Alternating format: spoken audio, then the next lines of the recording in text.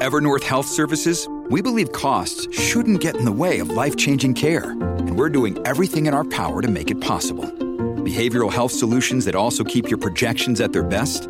It's possible. Pharmacy benefits that benefit your bottom line? It's possible. Complex specialty care that cares about your ROI? It's possible. Because we're already doing it. All while saving businesses billions. That's Wonder made possible. Learn more at evernorth.com/wonder. Another day is here, and you're ready for it. What to wear? Check. Breakfast, lunch, and dinner? Check. Planning for what's next and how to save for it? That's where Bank of America can help. For your financial to-dos, Bank of America has experts ready to help get you closer to your goals. Get started at one of our local financial centers or 24/7 in our mobile banking app. Find a location near you at bankofamerica.com/talktous. What would you like the power to do?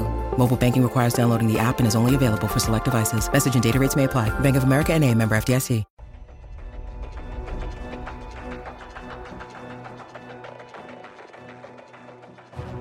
Hi, I'm Harut Markarian, and this is Mobility and Inclusion, the show where we share the powerful stories of people with disabilities and daring entrepreneurs making waves in our world.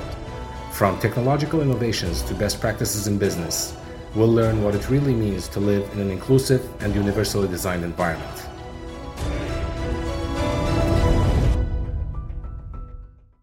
Welcome to a new episode of Mobility and Inclusion. I am your host, Harut Markarian, and my special guest today is John McLaren, who spent 38 years working first as a U.S. Navy in the intelligence field as cryptologist, and then as a U.S. Navy SEAL in direct action work. After active duty, he worked as a private contractor and business owner specializing in personal protection, threat assessment, pedophile prevention and reporting, fugitive and trafficked personnel retrieval, and other safety-related jobs.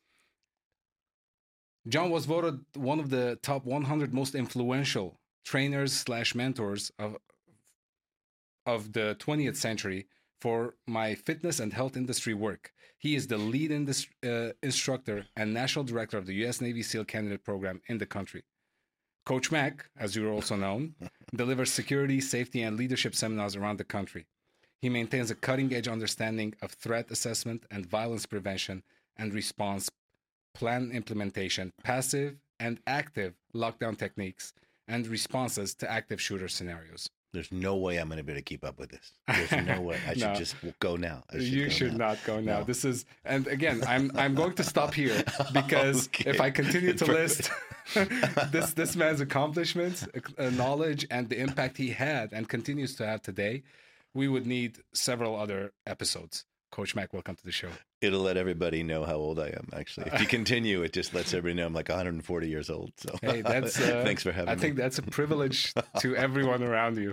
It's my birthday this week, actually, too. So oh, really?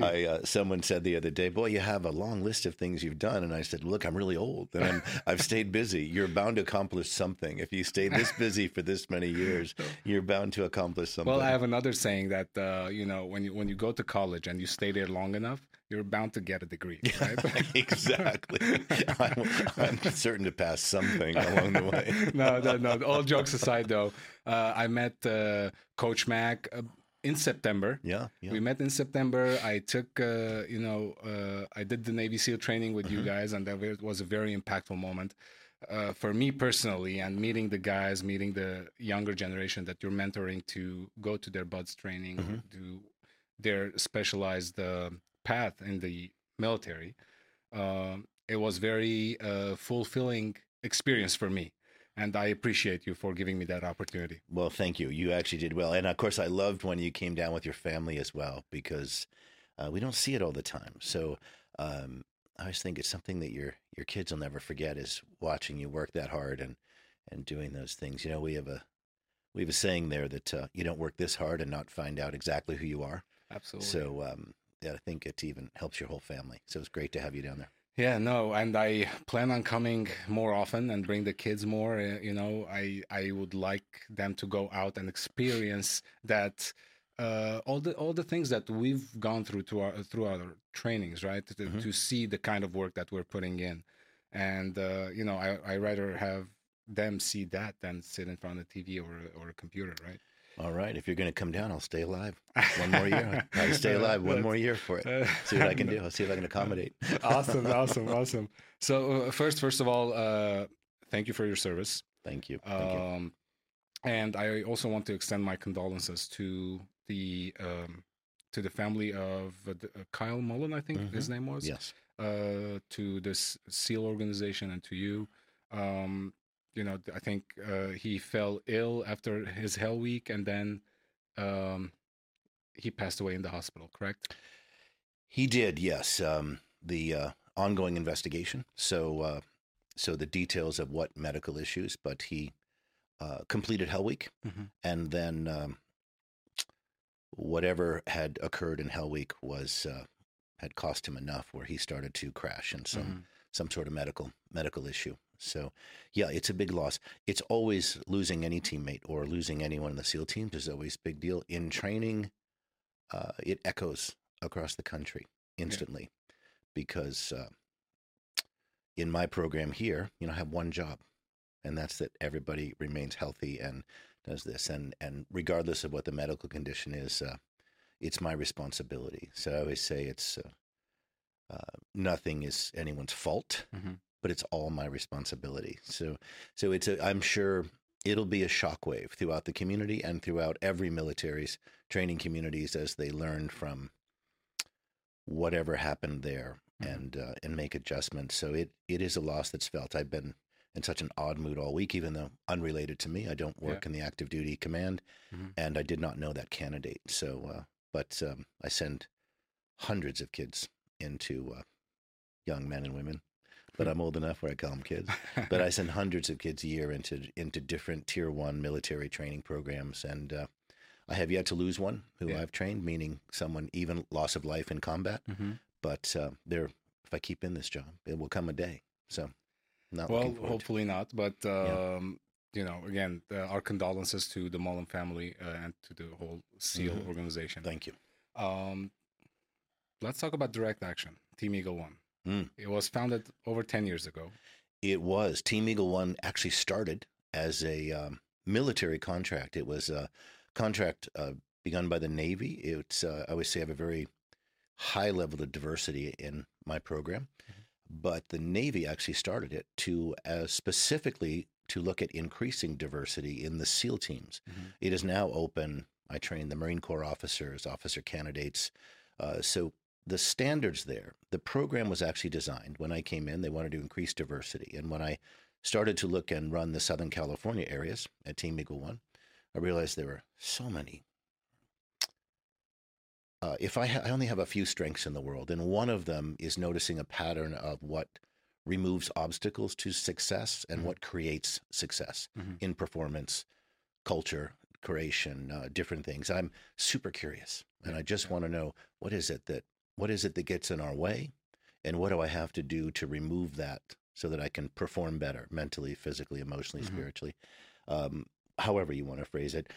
So I took a look at the program when I first came in and realized it was being run much like the other Navy preparatory programs, which means an incredibly low level of success, high level of injury. That is pretty standard in a military preparation program for candidates coming into the Army, Navy, Air Force, Marines.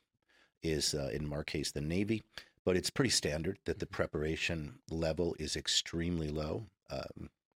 It's also by design.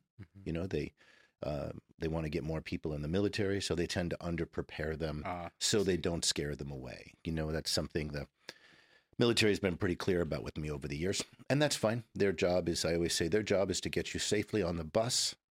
It's my job to make sure that you can raise the bar in your destination programs, what I call it. So, and have the right character, physical development, mental, emotional. So I took a look at that program and 10, 11, 12 years ago and said, look, if you let me run with this and revamp the program, then we will raise the bar of success and attract more people. This was a very new concept for the Navy then, and it is still new today. It's a very, very slow-moving train there. So they said, well, okay.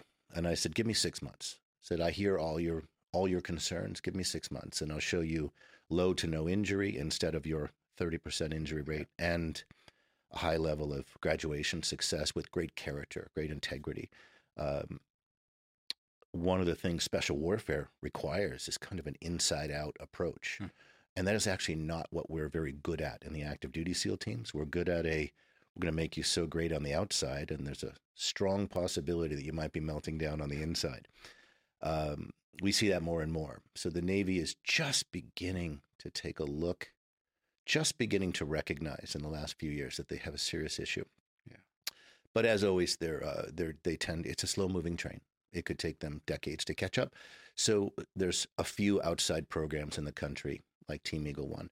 Well, the bottom line is in a short 6 months, we had created such a success rate. And what I was trying to demonstrate is that integrity matters, first and foremost. Absolutely. If you are coming to, which you have been, you have trained with us. I did. If you've trained with our program, then one of the first things you hear is, I always say, I'm always going to tell you the truth as I know it. And if I find that I haven't, I will correct it. And that alone attracted a lot more candidates because all militaries, this is not a Navy thing, military pipeline programs tend to run a bit of a bait and switch where if I'm the Air Force, Army, Navy, Marines, I want to get you in. So I will tell you that you're prepared when statistically 96% failure rate says you're not prepared. And one of the first things I took a look at is I'm going to tell you the truth, always to the best of my ability, and then I'm constantly going to be taking a look at, same thing with when I work with corporations and corporate culture, I'm going to be taking a look at what are the obstacles to you creating a lasting culture, to you creating higher level performance. That's the same thing. Yeah. Higher level lasting performance is a culture. So we took a look at that, and within 6 months, it was different. So then I started to run testing nationally. Was hired by a friend of mine, Chief Rob Roy, fantastic mentor and coach as well, and started to work. The contract ended, long story short, long story not so long, as I have a way of rambling. The contract ended, and I decided that our program in Southern California was so successful that I just kept it going, and I just self-funded it. I just kept, I work full-time, so I was funding the program. For the last 10 years, actually. So even when I turned it into a nonprofit, it was mostly self-funded nonprofit until the need grew so great in the country. I mean, last year was 2,700 young people helped because we work with civilians as well for academic, relationship, confidence, achievement, and then 2,610 the year before. And I realized I just couldn't. I'm a working stiff. I just couldn't fund it alone, and I didn't have the time to do both. Absolutely. So I started to actually work on actively funding and whatnot. So it's coming along, but that's the focus. Remove the obstacles. Please go ahead. Since we're talking about funding, let's talk about what are the best ways of funding Team Eagle One. Helping us out. Yeah. I tell you, you'd make my day. I am in the truest sense a military person and a military mind. So asking anybody to help me out, I am the person who thinks I should bleed more, sweat more, and be more tired at the beginning and the end of everything. So I'm way beyond what I can do alone. So we are a nonprofit, 501c3, Direct Action Incorporated. And we are just getting our program in a less intense version than you attended, in a less intense physical version. Since our program has also just teaching elements. We teach Absolute Responsibility series, which is our leadership biomechanics series. So our website is directaction.us, directaction.us. And we would love corporate sponsorships, everybody reaching out. We have one of the most progressive female programs.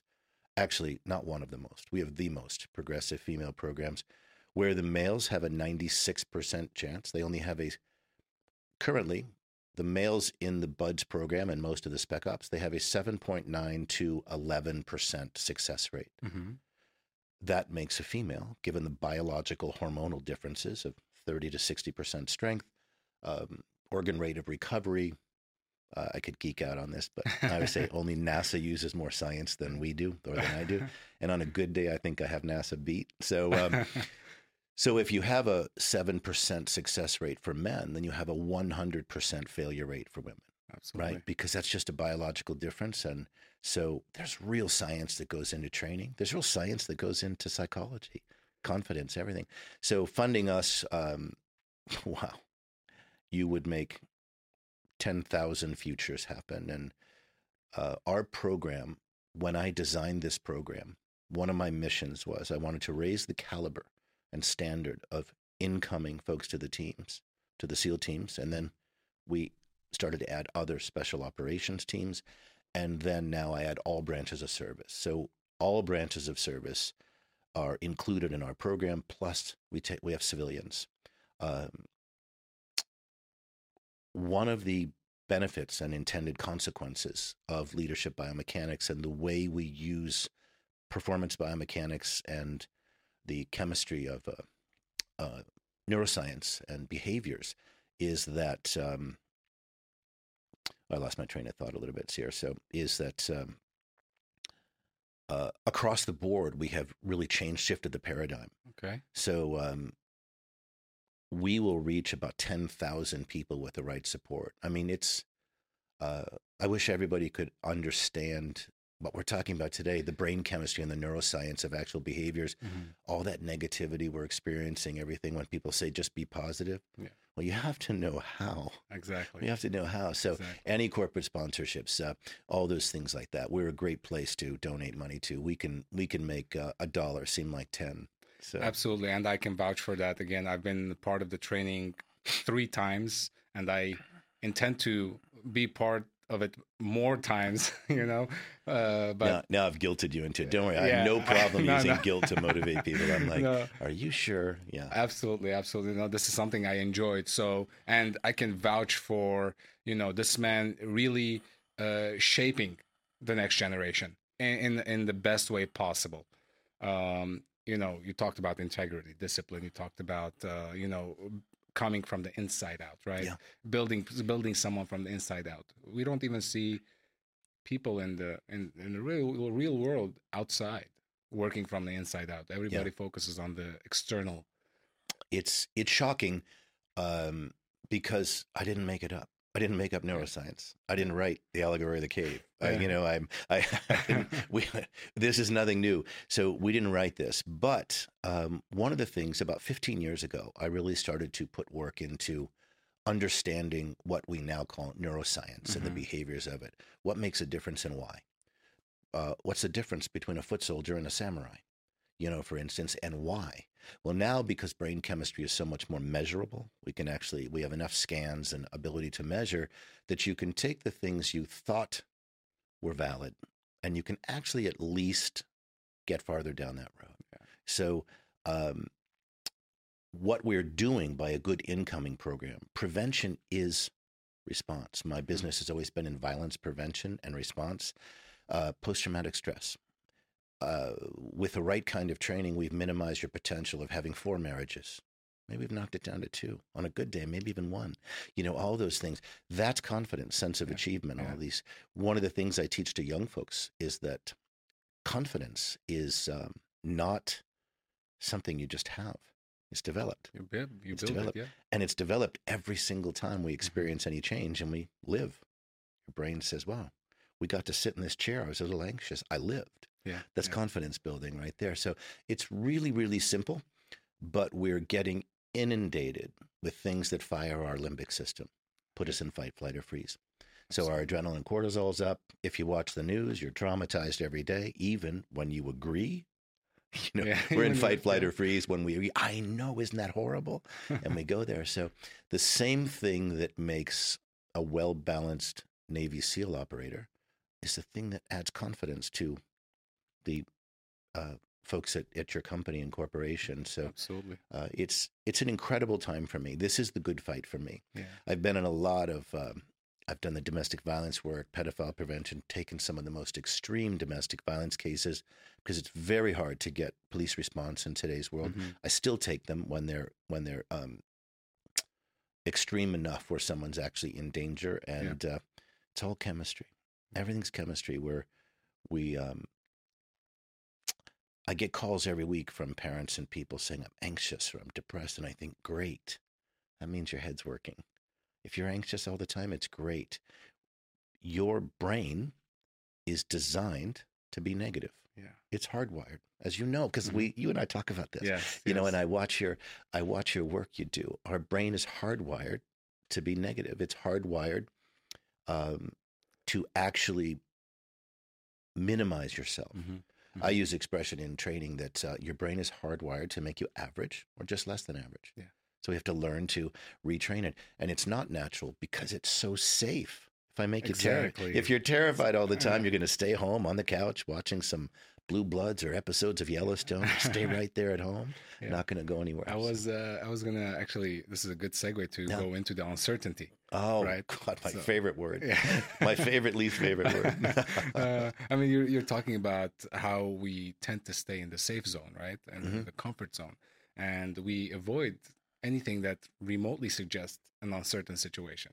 But that, from what you're saying right now, that's actually when our mind is working. Yes. And I love what you said, because the way you phrased it is we're staying where it's safe. Actually, it's that we're designed to be uncomfortable and be okay with it, because uncomfortable keeps me looking around saying, oh, am I safe? Am I safe? Am I safe? Whereas our comfort level stops asking. So our brains are, especially until the age of 25 or 26, which is like 100 years ago for me, but 25 or 26, they're biologically not advanced enough, not mature enough to actually have a really active prefrontal cortex. Yeah. So the thing they're best at is saying immediate gratification and avoid that because it's going to take resources. Sensible. It's going to take resources. So I love what you said is uncertainty, because so many great researchers, and of course through just hundreds and hundreds or 1,000 years of writing, absolutely, have been talking about this. Your brain is designed to go into fight, flight, or freeze to some degree, prepared for an emergency when it experiences uncertainty or change. So oftentimes people say, what kind of change? Any change. Waiting for your next question. My brain is ready to go, is there a saber-toothed tiger in this room? There's another question coming up. Could I get eaten at the same time by this question? Yeah. So any change. That's what's so amazing to me is you look at the brilliance of people. One of the things I talk to folks a lot about is listen for people's brilliance, because it puts you back in your prefrontal cortex. You know, I grew up thinking people weren't that smart, and I started looking around thinking, oh, no, it's actually that we're brilliant, but our natural way of being is actually more to trend towards the negative and fight, flight, or freeze. So uncertainty is a big word. We're going to experience it every day, and what you do is what when we call control, fear, anger, depression. You know, what we do when we experience it is whether we gain confidence or lose confidence. Yeah. And I was going to say that's going to also build your confidence as you put yourself through more uncertain situations and you conquer that terror barrier. You're going to build your confidence even higher and higher. And you know what's amazing? We did not list a single thing about being better than someone else, being worse than someone else. Your confidence is unrelated to other people. Absolutely. You know, sense of achievement, unrelated to other people. And that's what I've listened to you speak so many times. And I think, see, it's all right there. It's not that people are copying each other. It's that our brains work in a similar way. And our brains are designed to compare ourselves initially, and we keep having to train it. I had a candidate the other day say, it's hard to work around people that are better than me. And I said, well, if you keep working at it, you're going to be so inspired that you will only work around people who have an area that is far beyond you. And when I train, I have Marine Corps and Navy officers in my program. And I would say, be aware, if you need to be the best person in the room, you're all going to get killed. Absolutely. Or your company's going to die, or all these things. I need everyone to be better at me. I'm just responsible. I'm responsible. Jocko Willink said something in a podcast once. He said, if I'm doing a great job leading, my job becomes holding my people back because they're so on fire that it might create a vacuum in the surrounding environment. I'm summarizing and everything, but I loved his phrasing is that a great leader isn't having to drive his people. He's having to actually pace them, because they will overwhelm the surrounding environment. Absolutely, yes. Yeah. And you always talk about finding something you like about people. I find something you like about everyone. When I got out of the Navy, I was good at 3 or 4 things. Not a single one of them happened in this room right here. And I got out and of course, super confident until the change and uncertainty. So I would even go to a job interview. And this is one of the things I think makes it so hard for veterans. It's not about combat. They could be admin people, whatever. They haven't ever looked for a job. Mm-hmm. They've simply had to keep performing and pass some exams and advance in their jobs. Like, it's actually an incredible environment for young folks because you get to be confident and have a sense of achievement. But I would start to go to interviews or deal with people, and I would go in there and think, well, I'm kind of an anxious wreck. I thought, I've been on fire. I've been in 17 different countries, don't speak the language, performing in every one. I thought, I've been on fire. So I kind of stumbled on this as we do. We stumble on our own lessons. And it was, find something you like about everyone. Because if I'm anxious, I'm thinking about me. I am uncomfortable. And so I'd walk in the room and I'd say, oh, great glasses, whatever, just in my head. Yeah. And that would get my prefrontal cortex going. Yeah. And then, of course, somebody would see that I noticed them instead of me. Absolutely. I'd see somebody's ratty old tennis shoes and think, man, they must be saving those for years. Those are the most worked tennis shoes I've ever seen. Even now we're smiling about it because that's your prefrontal cortex. Absolutely. And the one thing, to your point, one thing I remember you saying in one of the trainings that I was out there, when I was like breathing very heavy, and you said something, and I was barely hearing you talk. You're fortunate to do that. La la la. I can't hear you. Oh my God! I was like literally like making an effort to hear you. To hear I can't believe this doesn't hurt my feelings, but I was like, and I heard you say, stop breathing that heavy because it's not about you. It's about everybody who's around you. And it brought your hearing back up. Yeah, huh? exactly. Yes. When we go into fight, flight, or freeze, you'll hear people say, oh, you get tunnel vision. But you also get tunnel hearing and tunnel thinking. You get tunnel blood flow. You get restricted everything. When we're upset or saying something negative, there's test studies that show our IQ drops up to 30 points. Wow. What I call our available IQ, meaning I simply can't access the resources that I have. My immune system changes just like that. Yeah. So as soon as I point it out, and people are often berating people, but that's a natural response you have, is the most important thing your body says is, I am the most important thing here. And then you get reminded and go, no, I'm going to keep breathing. Yeah. I'm not at the top of Everest. Yeah. I'm not going to pass out here. And your hearing comes back because we get tunnel vision, tunnel hearing, and tunnel thinking. So, I often use the description when you're driving down the road and a car is going to cut you off.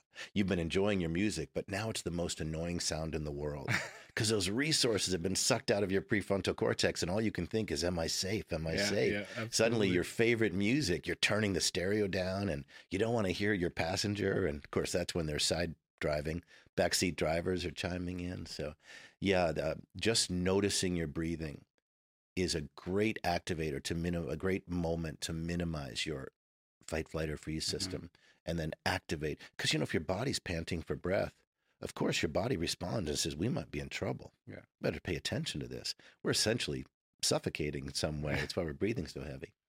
Absolutely. No. And again, I've joined your training and it was great. And I was very active all my years. You did great, by the way. People get killed not dead, really. Yeah. People get brutalized the first day. Because I always say this training's biblical. It's designed to exceed the standards required to graduate from the SEAL team. And it's not like you get to go out there and say, oh, we're going to redo the first day for you. It is, throw yourself into the fire. You did really well. Yeah. And I enjoyed it, after that training, I was alive. After that training. Brilliant. It's amazing. No matter how much I talk about it, I'm not going to do justice. I mean, everybody I think should at least try it once in their lifetime. If you don't plan on joining any military organizations, at least try this type of exercise once because it can do wonders for you. And what's amazing? It just said too is you're really alive. There's an expression in the SEAL teams. You're capable of 10 times more than you think you are. And of course, we hear this a lot. Our heads are constantly holding us back. So the fact that you said, I'm just going to go do whatever they do, it probably won't kill me. Yeah. If I do life insurance, family's probably happy. They're like, high five. So, but when you do it, you're actually waking up part of yourself in your head, just your brain. Yeah. Of course, your body's on fire, but your head is really saying, wow, this is how much more I am right now. Absolutely. Not in 6 months, not if I took a class. This is how much more I was right now. Yeah, I love the way you said it, like right now. Yeah. And that matters a lot.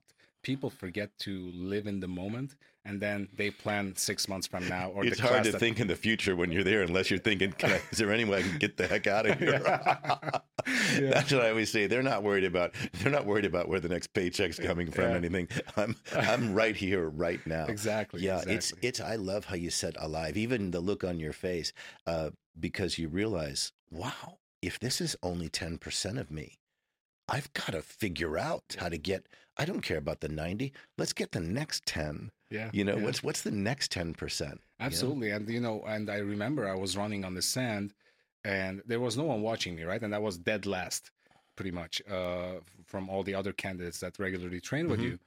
And there was about maybe another 100 feet to the pier post, and I'm like, in my head, you talked about how your head fights against you. Yes, right? yes. So I'm like, there's 100 feet. And I'm like, what's 100 feet? Nothing. I already ran 4 miles to get there, or quarter of a mile, or maybe a little bit more to get to that pier.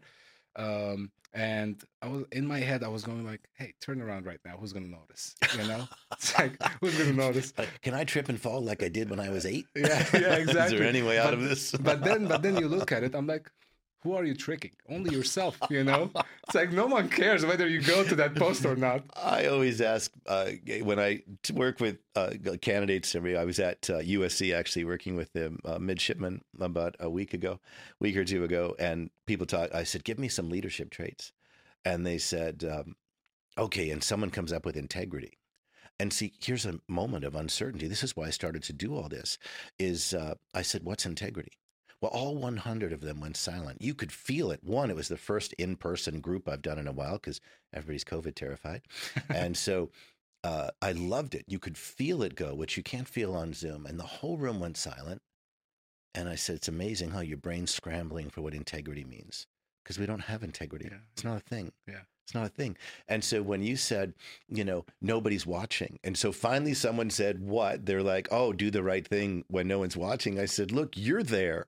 I said, someone's always watching. Yeah. It wasn't about anyone else. It was about your brain. And this is why I love listening to you talk, because you so clearly define.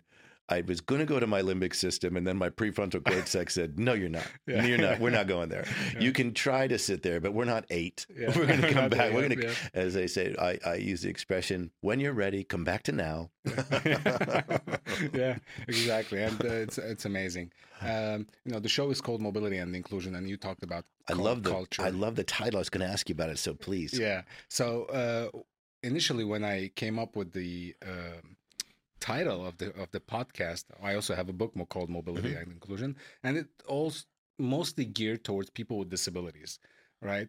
But before I go into the disability side of things, I want to ask you, when we talk about inclusion, Team Eagle One is all about diversity, right? And why did you think that was the best? And not that you didn't think it before, but you said that diversity kind of made the program better. And why is that? I'm curious to know. Let me take your words.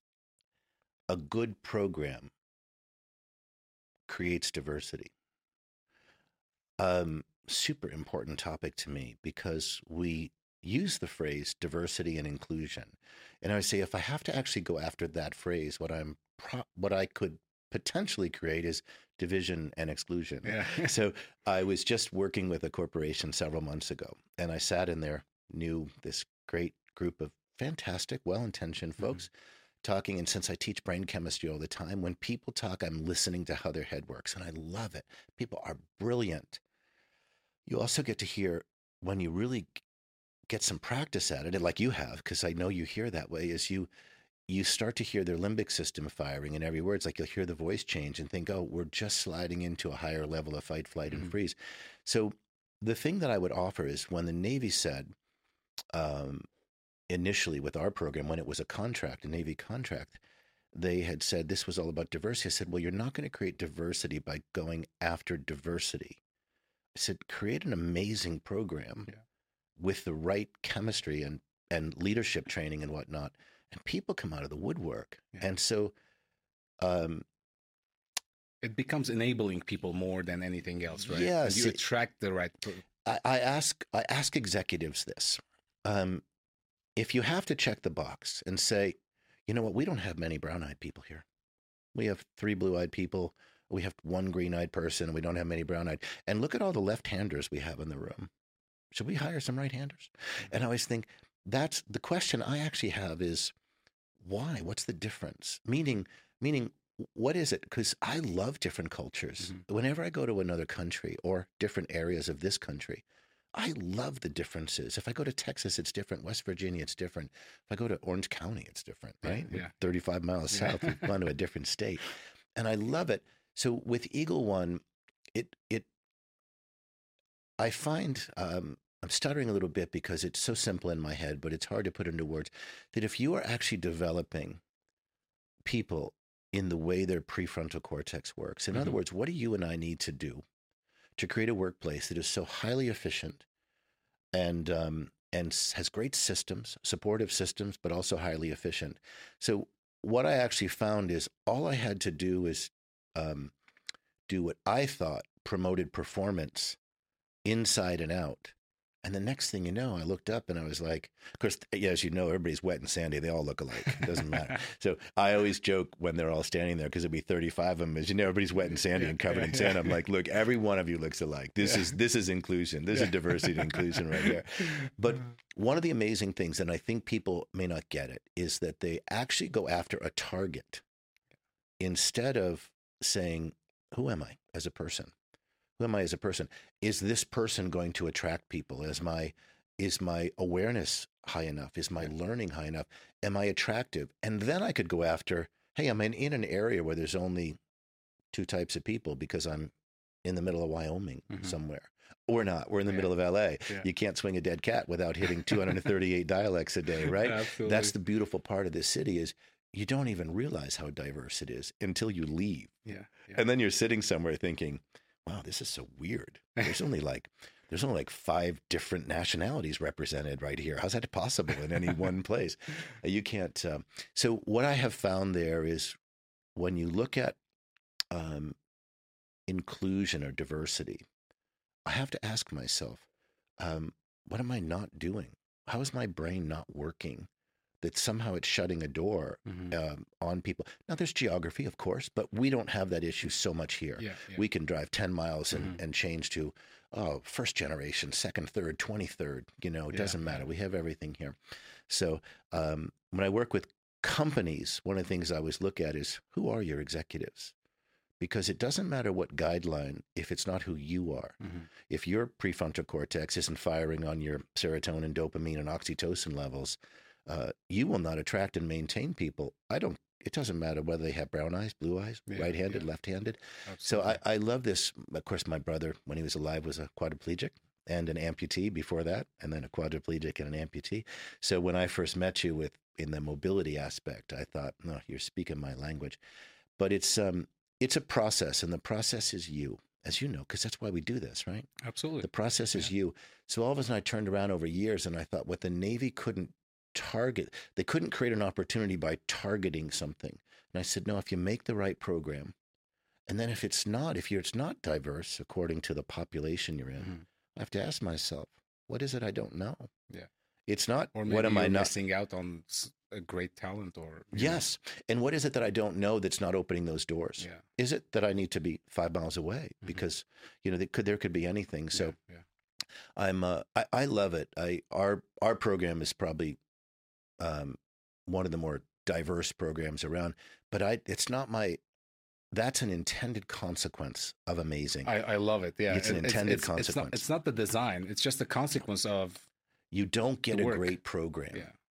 And you don't get, and here's the biggest thing, as soon as you lower standards, people get it.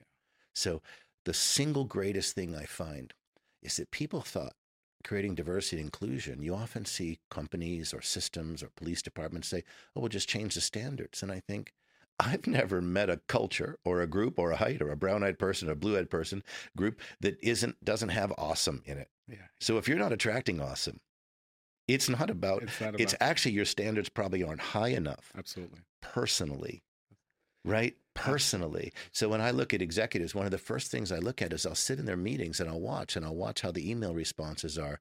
And I'll watch to see people, whether the younger folks roll their eyes in there or something. And I think, see, they're telling me who their executives are. Yeah. You know, we all sound great when we get called to the principal's office, but they are telling me who they're really working for. So diversity inclusion is actually pretty simple. It's whether the hard part is whether I'm willing to be the person. Well, what's prejudice and bias? Limbic system. Yeah. When you're in fight, flight, or freeze, your prejudice and bias comes up. There's Maslow's hierarchy of needs. I teach from it constantly. Mm-hmm. Your prejudice and bias minimizes as your prefrontal cortex activates. So if your company is stressing you out, if it's stressing everybody else out, it doesn't matter who you hire. Yeah. You're just going to be rolling through people. You're going to be bringing up your lawsuits. It's crazy.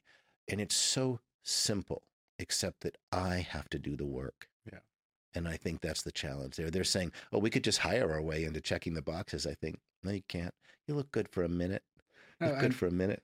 Yeah, exactly. And unfortunately, and that's very well said, by the way. Yeah, you look good for a minute, you know, because the person that you're going to hire is going to realize very quick what you're about. And then he's going to last there. Yeah, it's something.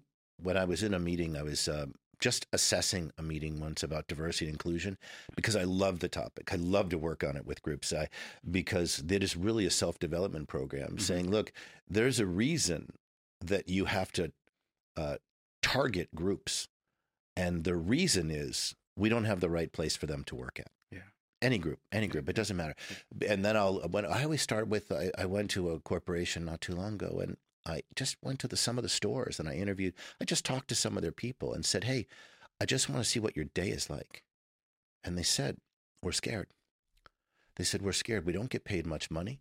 The company keeps us at 10 hours a week so they don't have to pay benefits. So we have to work at 4 jobs to make 40 because it's pervasive. This was up in Washington State and it's pervasive there.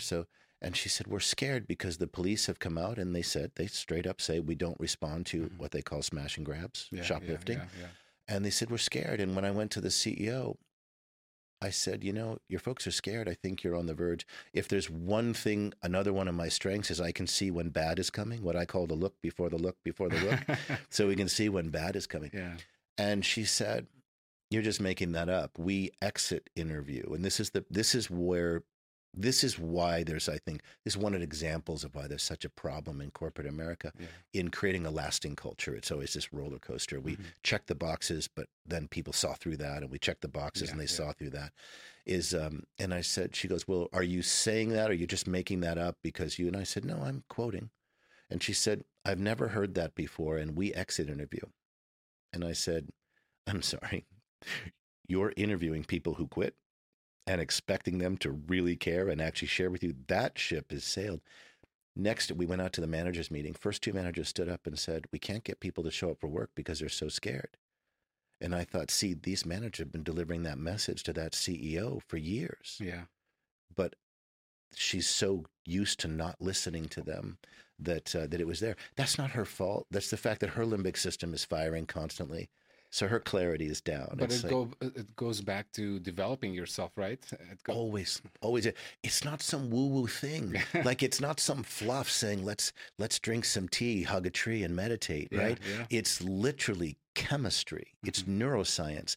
If you are stressed out all day, your bias and prejudice is increasing. That is not a racial thing. That is not a mobility thing. That is simply saying, I have to get small and save myself first. Yeah. The breath, I can't even hear you because my breath is, my heart rate is saying, save yourself, save yourself. That was a great lesson for me. And it's all connected, as you know, because you talk about this all the time. Look, mobility and inclusion, amazing combination of words. Because a lot of times you see how they come together, but you wouldn't naturally come across that. I actually didn't like it. Initially when I came up, and I didn't come up with the title, I because it was going to be more disability related, I had some people with disabilities as my mentors, advisors, if you will, right? Because I was just stepping into this community, and I don't want to be perceived as someone dictating how things should be, right? I get it. Yeah. So when they said mobility and inclusion, I was like, that's great. Mhm. But then I saw all these people talking about inclusion, but they didn't know what inclusion really meant. You know, Checking the box. exactly. And nothing can ruin a great term, a great word like checking, like Yeah. using it to check the box. Yeah. Oh, I watched the corporation I used to work with that I left at because I just said, look, there's too many steps just to get to ground zero here, just to get to the baseline. And they said, we're only going to hire females this next year. And I thought, good, but eventually they have to actually work with you. Yeah.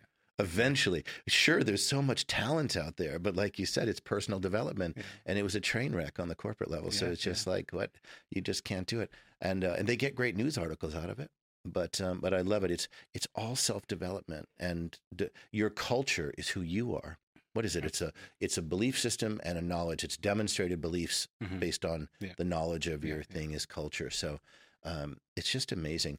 We're making it hard. It's effort. It's simple, but it takes great effort. But we're Exactly. making it hard as But if we like to be in the comfort zone. yes, and saying, okay, we have 6 brown-eyed people, 6 blue-eyed Yeah. people. Let's call that inclusion. I'm like, no, I'm sorry. Those are human beings. Yeah. That was not a subset. Those are human beings. Yeah, absolutely, absolutely. yeah. You also help people, transition from good.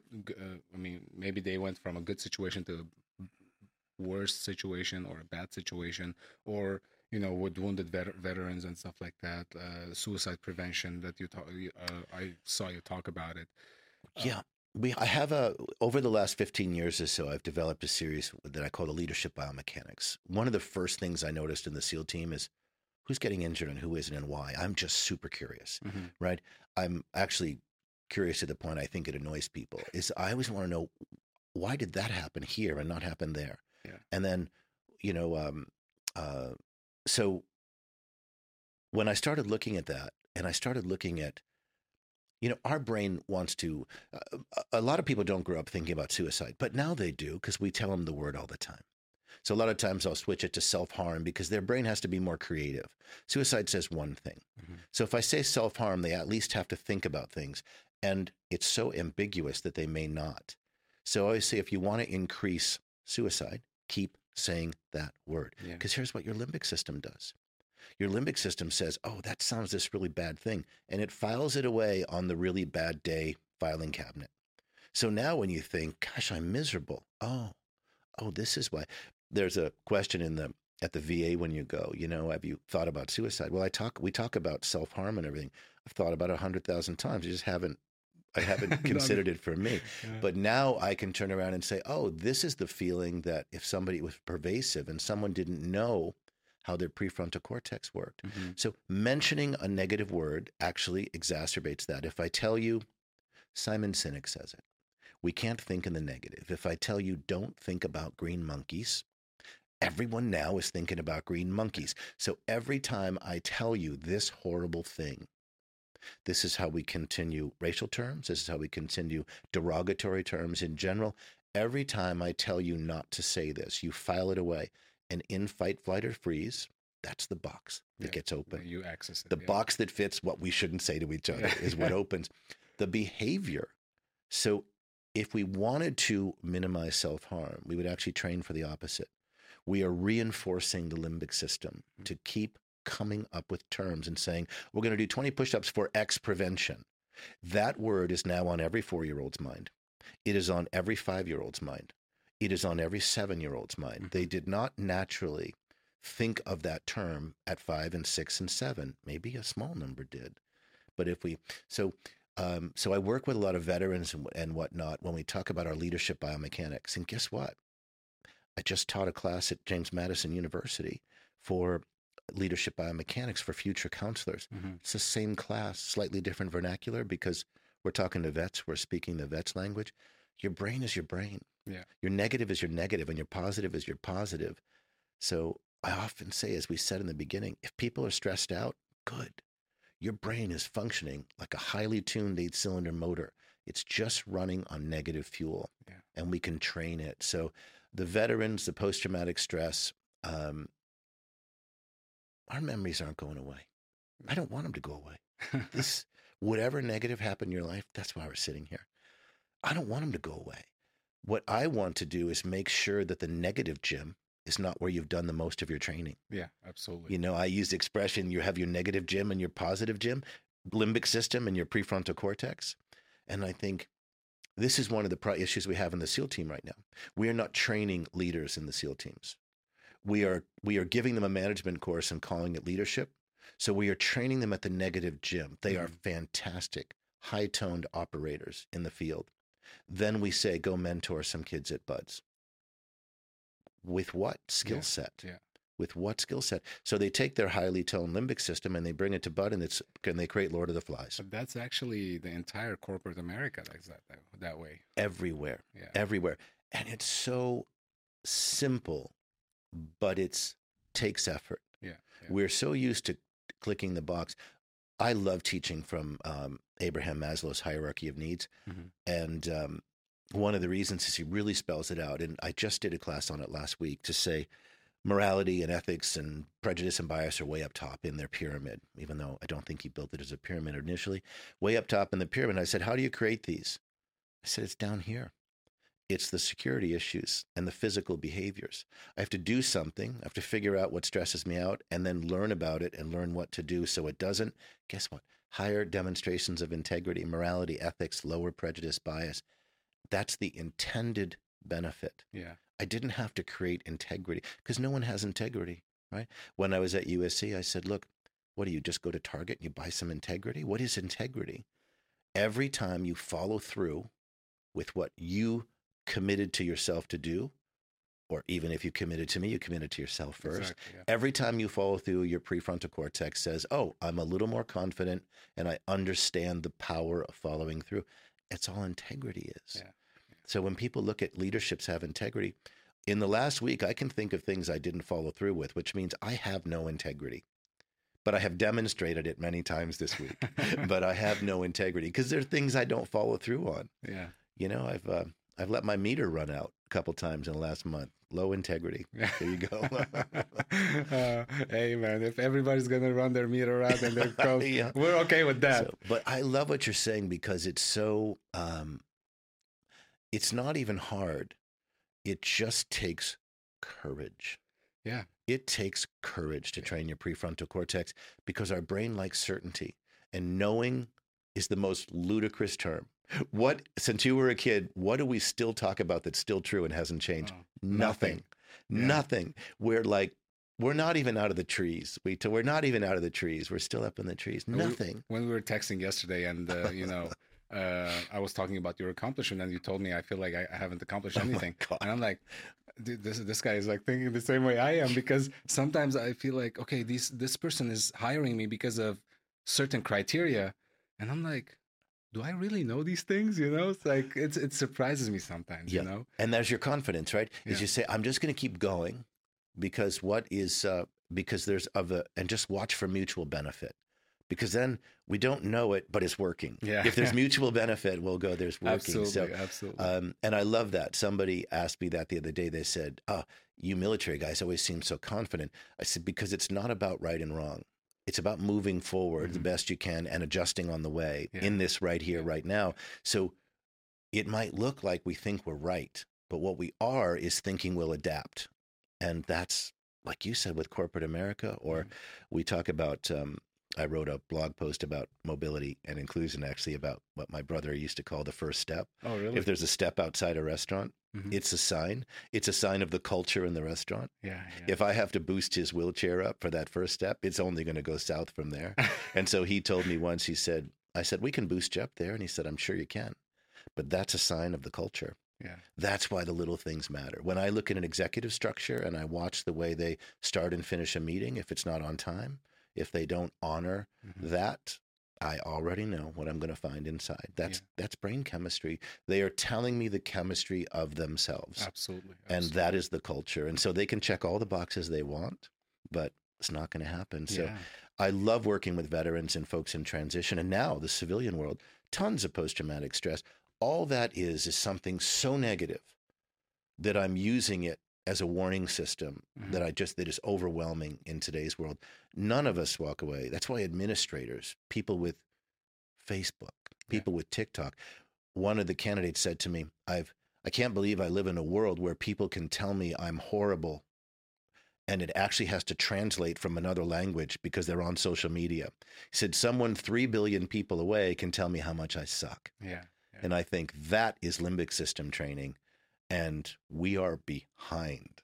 We are behind. We can check all the boxes we want, but we are behind because we are inundated with fight, flight, or freeze training. Yeah, absolutely. It's amazing. You said many things that I want to touch on, like the morality and ethics things, like people applying for a job, or recently I read that they're gonna discharge, or they have discharged already 3,000 people from the armed forces, between the armed forces and the first responders, in terms of firefighters and nurses and stuff like that, just because they're not, complying with the vaccine mandates, right? So super challenge. Talk about some left board, what we call left board. Left board is your limbic system. The right board is your prefrontal cortex. Yeah. Very challenging subjects. Yeah, and it's the same thing is happening in the workforce. With people not wanting to get vaccinated, they're being asked to leave. And for me, well, who's right, who's wrong? It's not about right or wrong. Let's say I'm convinced that this is not a good thing for me. I shouldn't, in my opinion, I should not be put in a situation where I'm choosing between feeding my family and, potentially hurting my health. Yeah. You said a lot there too, and we brought up the words right and wrong. And I have lived through a lot of presidents. I'm 56 next week. So I've lived through a lot of presidents, and I can't believe it. My mom's happy that I'm still alive. I'm shocked. My mom's thrilled. One of the things that I find is some parents came up to me during multiple presidents. It doesn't matter what color tie they were wearing, right? Because now we're talking about long enough where there's been a red tie and a blue tie. In everybody's recent memory, we've had a red tie, blue tie, and a couple of each. So parents come up to me on any president, and they'll say, "How can you train these young folks with this administration?" And it doesn't matter. Fill in the blank. 4, 8, 10, 12, 4, 8, 12, 16. Doesn't matter which administration. I always say left, right, or center. I have the same job. Yeah. Whatever color tie is in the White House, I have the same job. So to speak to your point about right or wrong, your limbic system, when you think in terms of right or wrong, your prejudice and bias comes up. Your IQ comes down. Your health, your white blood cell count changes. We actually get physically weaker. It is the beginning of dis-ease, if we think about the origin of that word. So one of the things I like to offer to folks is, as soon as you think in terms of right and wrong, it doesn't matter. They're both limbic system responses. They're both saying, I was uncertain, so I decided. I agree, I disagree. You're good, you're bad. I'm good, I'm bad. It's good, it's bad. And right or wrong. So as soon as we get there, because there's nothing we can do about uncertainty and change, and it can create anxiety for me too, and it does. That death in the SEAL team, all week I've been having to keep really sticking to my baseline to stay off of being, there's a less civilized me that is my overseas self. There's a less civilized me, right? So I really, it's a very, very strong default setting of mine, and it just has no place in this particular world. So when we think about terms of right or wrong, the thing I always offer to people is there's no end to that loop, because now you're in a control, fear, anger, depression loop. So we have to turn around and say, we have to try to think differently, because right, wrong, good, bad, I agree, I disagree, are all trying to create certainty. And there's that knowing thing again, where I can't be knowing. So what I would offer people is, I don't have an answer for your frustration, but I can tell you what's happening to you when we're busy agreeing, disagreeing, right, wrong. I worked in Berkeley for a couple of years with the Sikh community, really fantastic. I learned so much, because amazing for me, because there's many, many first and second generation folks and families who got there, who came here to this country. And I loved that I could be fully immersed, because they have such a history, such a rich history. And I got to really see how brain chemistry works to help minimize the 6 and 7 generations it takes for new families and communities coming to this country to assimilate in the professional world. They might be getting straight A's, all these things. But the thing I would offer is whenever anybody's frustrated, I got a little, when I was up there, people are very politically, it was hot. It was hot up there. And because I have a U.S. flag outside, my neighbors would stop by and they would start right in on politics. And I always said the same thing. They'd say, did you hear what so-and-so said? And I would say, no, tell me. Well, by the second or third time, they wouldn't come in with their limbic system lit up anymore because I wasn't going to help them agree or disagree or good or bad or right or wrong. And I got to learn about them. So I suggest to people to really practice it. When you find yourself really frustrated, you've got to get your faculties back. You've got to get your SEAL team self back that says, I have a mission, and my mission is not to be right or wrong. It's actually to create mutual benefit, So, but when I was up there, I got really good at not offering an opinion, because what I found is that when we have to be right or wrong, we are still going into fight, flight, or freeze, even when we agree with each other. Now we just fuel each other's negativity, you know. So I have found today that I was just on the phone, and I'm constantly reminded of it. So our opinions very seldom matter. They very seldom change the game, and they certainly don't create much mutual benefit. You might go, "You're right," and then the conversation's over. But if I actually said, "That's so interesting the way you phrase that," now I'm encouraging the conversation. You notice how we both smiled? That's our prefrontal cortex going, okay, I'm back in the game. We're not agreeing or disagreeing. It's what I love about talking to you too, is I think you think this way, where you're just interested. Of course we have opinions, but I'm more interested in this mutual benefit. So I've never seen a time where people have more training opportunity for their prefrontal cortex than now. I've never seen a time. I grew up in a world where it appeared that if a journalist was going to not tell you the truth, they were lied to. I grew up in a world where I'd watch people get fired for trying to tell the truth when they were told not to. That is not the world that we live in. And also the truth is a varying thing. Confirmation bias. If you have a vaccination opinion, we can find a doctor who will support it. If I have an opposing one, I'll find a doctor who support it. We'll find 6 more. So there's never been a time where it is really up to us to say, how do I activate my prefrontal cortex, serotonin, dopamine, oxytocin, and how do I make myself interested in you? One of the tricks I often use is find somebody's brilliance, because whether I agree with you isn't important to me. I'm actually looking for your brilliance. And I'll think, wow, look how passionate you are about that. That's part of your brilliance. It's changed my life. There's an expression about something I came up with about 1.5 years ago in class. Everyone is right. If you can approach a conversation and catch yourself in I agree or I disagree, you're right, you're wrong, I'm right, I'm wrong, and turn into everyone is right. Let me think about how you're right. It changed my life within like 2 months. I would listen to people talk and think, okay, they're describing both sides of an argument. Let me just focus on one and think about how they're 100% correct. And then I would think, I just understood them so much better. And then I could say, okay, now let's see how they're correct. And I thought, now I understand them both. It helped me navigate. And all of a sudden, what happened?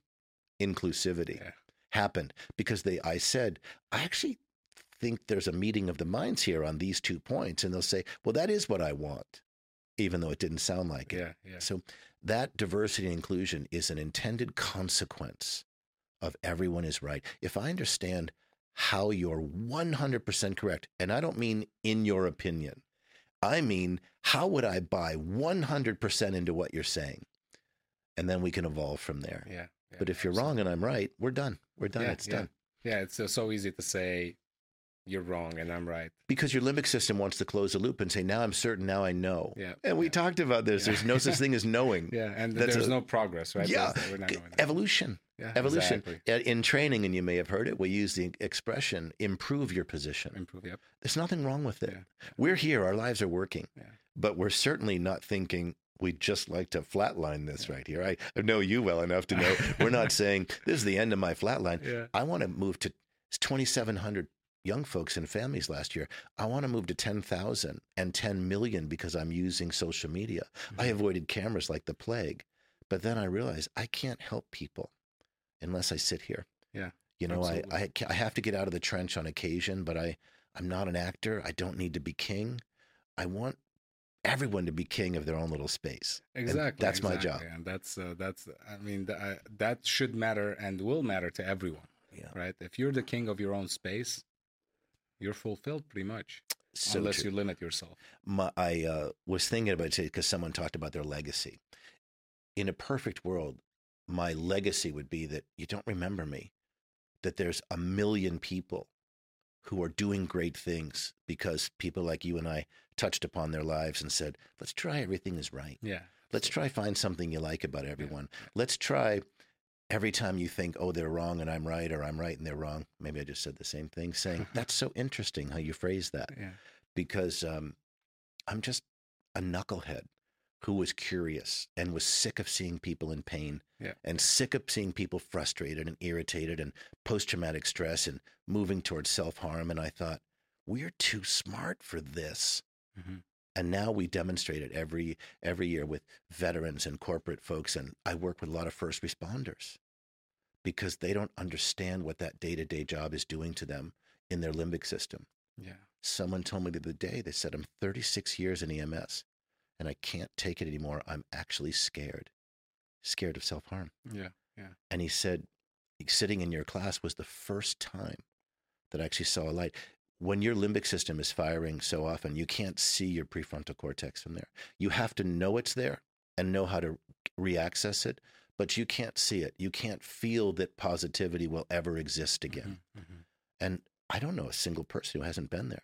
They might not have been there long enough for it to destroy them. Yeah. But if someone's screaming and yelling at someone, they're certainly not saying, oh, remember that great day at the beach? Those two chemistries don't coexist. Yeah, absolutely. Yeah. Absolutely. And, I want to wrap it up with what I heard you say during the training. Mm-hmm. This was the first training I took. It wasn't profanity, was it? No, no, it wasn't. No, it was about improving your position. Yeah. Right. Yeah. And that to me kind of like really kept me going with the guys.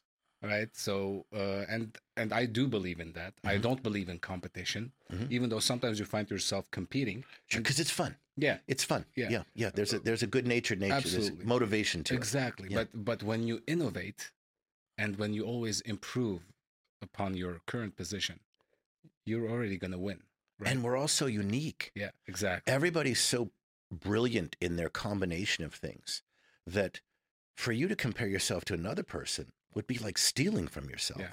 Yeah. You know, I always say, if you were to look at comparing yourself all the time and say, well, they're still better than me, what we're losing is your combination of you. You're not tapping into your brilliance now. Yeah, your own sense of brilliance. Yeah. And because I'm comparing myself to someone else, well, that's my fight, flight, or freeze response. Absolutely. You know, so of course we can all get jealous or insecure, right? We actually need that because that activates. A driver. But you just said something about improving your position that I love. No science has ever found how much your prefrontal cortex is capable of. I know what your limbic system's capable of because you'll literally drop out of the system. You'll become so depressed, you'll get fired. You'll become so angry, you'll get fired. You won't have relationships. Ultimately, you can do self-harm until you eliminate yourself. As I phrase it, the purpose of the limbic system, stop input, seek relief, eliminate the relationship. No one knows what the combination, what the top end of your prefrontal cortex is. Yeah. You can always improve your position when you're focused on positivity. It will never have anything to do with anyone else except that together we improve more. Yeah, absolutely. You know, mutual benefit. Absolutely. Mutual benefit. Yeah. You're so great to talk to. I really love it. It's so many terms that float around. This is just chemistry. Just chemistry. Now, if you're, and that's just for the body. We can call it quantum physics. If you're a scientist, we can call it spirituality and God. If you're religious, it's all works because they're all connected. I'm just working from here because this is what I've been given by both quantum physics and spirituality. This is what I've been given. So this is the way I explain it. You know, perfectly said. Let's just remind people one more time how they can donate to Team Eagle One. Well, thank you. Team Eagle One, you would make our day. I can't even tell you enough. Our website is directaction.us. My name is John McLaren. People call me Coach Mac. We are a 501c3, fantastic organization, and we need your help. Our instructors volunteer almost all of their time. I have put $1.2 million of billable hours into this program in the last 10 years and almost 500,000 of personal income. I'm a regular working guy, so it is not easy. So supporting these folks, you literally are helping create the next 50 years of somebody's life. This is trajectory changing, and we are working on everything I've ever touched on: understanding consent, sexual assault, the brain chemistry we're working on is making people better parents, higher levels of confidence, achievement. Again, we run an intended consequence as we have the most diverse program I've ever seen, because that's what happens when you train people for their personal brilliance. People just show up, and everybody fits in. So if you want to support us, you would make the day and the next 50 years of a whole lot of people. And I do not like asking people for help, but I need yours. So thank you. Absolutely. No. And, I couldn't have said it any better than what you just said.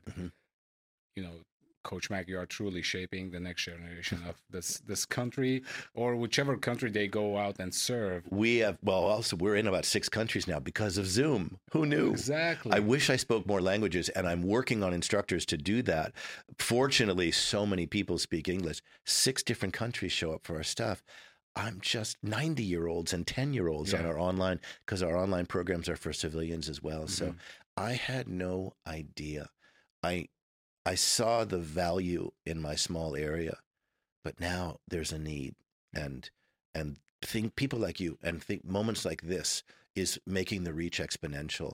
We will reach 10,000 people in person and millions this year because we're bringing up our YouTube channel where we can have 5 and 10 minute snippets. We have one of our core values is that everyone wins. Yeah. This is your prefrontal cortex. I meet people all the time and they'll say, well, someone has to lose. And I think, no, that's your limbic system talking. Your prefrontal cortex says every day you come to Eagle One or come to class, you should walk away with a tool that is easy to implement and that works. Yeah. So, it's not one of those wait 6 months. It's not an if. It's not an if it happens or when. Every single day, everyone wins. As you did, you said, I was so alive. Yeah. Look at your face light up about how much you remembered. I just listened and acted and performed. What you see how that team is. Yeah. Did you feel like you were an outsider? No. After the first 2 minutes, of course, we're all outsiders walking into a cold room. Yeah, I was. When I walked in, and I was thinking, and I wasn't thinking what I was getting into, but when the email said Navy SEAL training, and I didn't even see what other options were. I was like, whoop, whoop, that's where I'm going. It's amazing. People have so much. Some of the parents have called and said, what are you doing? And I said, this is the program I always wanted to create, and now I have it, and I just need to expand it. But this is how your brain works. Everybody's killing themselves. Everybody gets that there's something amazing in them. But what happens is we keep talking about things like integrity and prejudice and bias. Your brain doesn't understand those words. So if we break it down and it doesn't matter how old you are, a 10-year-old, a 15-year-old learns the same way as a 50-year-old and a 70-year-old. Yeah. It has to be broken down in a way that's digestible. Absolutely. There's never been a need. And these kids and their families are like, God, it sounds ridiculous when you actually talk about how fast and rapid the change is. And it's permanent. You're going to have to torture them to bring them back to that left board. Your prefrontal cortex is dying to come out. It's just not natural. Needs help. So thank you so much. I really appreciate it. Thank you for your time. I really appreciate it. I'm sorry, I ramble a lot. But, no, this was exciting. Great information. It's an exciting mission. This is the good fight. If I wanted to go after post-traumatic stress, sexual assault, better parenting, lower child abuse, this was the way to do it, is catching people on the way in. And then they call me when there's emergencies. I still handle emergencies. So because our legal system is not designed to handle that. Absolutely. It's not designed to work out a strategy to minimize that chaos in your life and let you get back to living. And that's what we're doing, right? One last question. You talked about the legal system not designed to do it that way.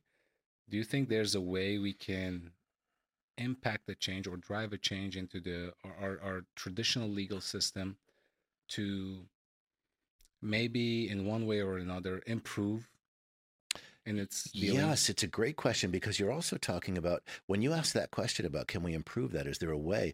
You're also asking, hey, can we minimize post-traumatic stress? Can we minimize alcoholism? Can we create better parenting strategies? Mm-hmm. They're all connected, right? One of the things we realize in life is that if I wanted to affect everything, I'd affect one thing positively. Yeah. If I wanted to adversely affect everything, I would adversely affect one thing.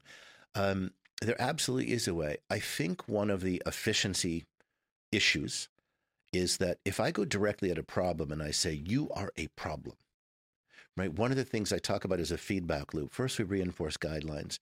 So when we look at a program like Eagle One or Leadership Biomechanics or working with first responders or cops or in cultures like that, a lot of times they'll say, I'll give you an example. Not in the legal system, but in sex trafficking. I worked with some first responders and some district attorneys up there with the sex trafficking unit.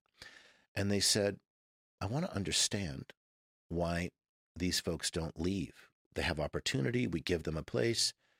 And I said, it's not that they won't leave. They can't. Your brain has to have the chemistry to be able to make that good choice and bring that down. So there's a process.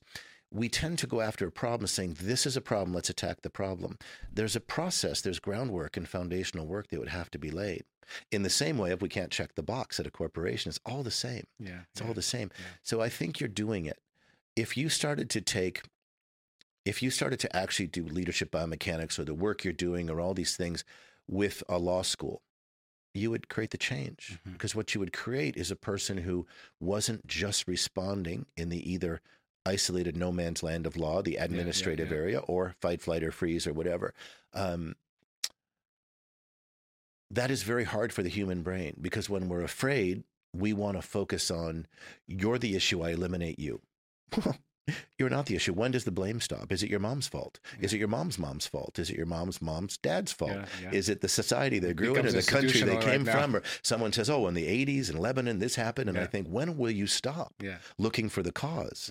Let's pave the way of improving the position. So I absolutely think, when I worked with USC about a week ago, some of the students came up and they said, we've been here for 2 years and we learned more about how we work and how we'll become a positive leader, navigating better outcome strategies, because that's what we're doing in this last 90 minutes than we have in 2 years. It's out there, but at an institutional level, it's way, way behind. So if someone needs it, call me. I'll donate a couple hours, or you can make a donation to the nonprofit. It's out there. And when you understand the simplicity, it's incredibly complex. When you understand the simplicity of approach to your brain chemistry, you're a rock star.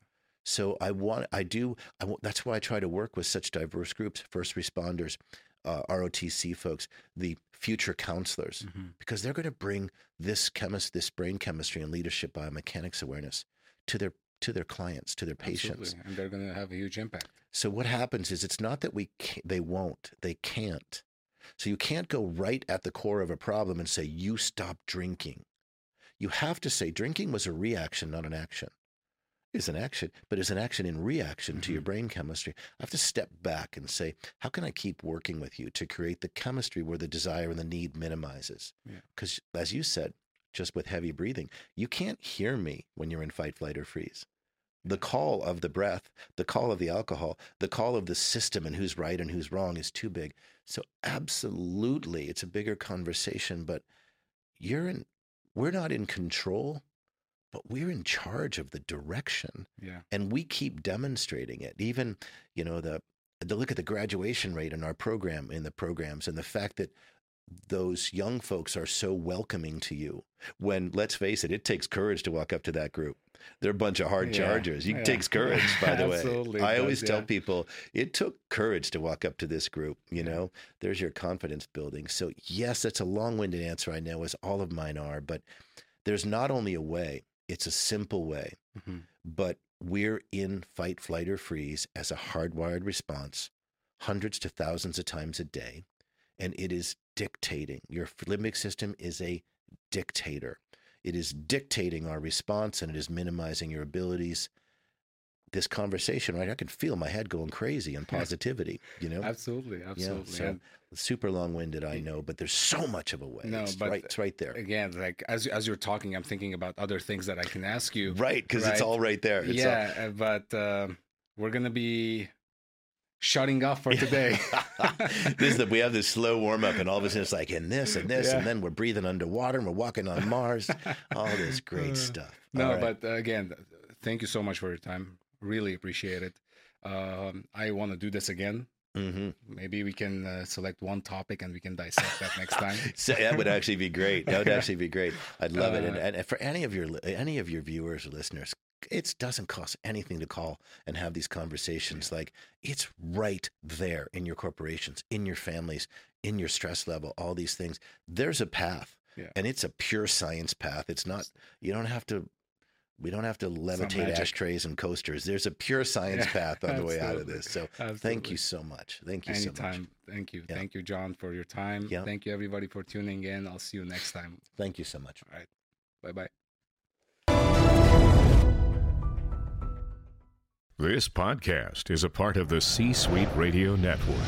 For more top business podcasts, visit c-suiteradio.com.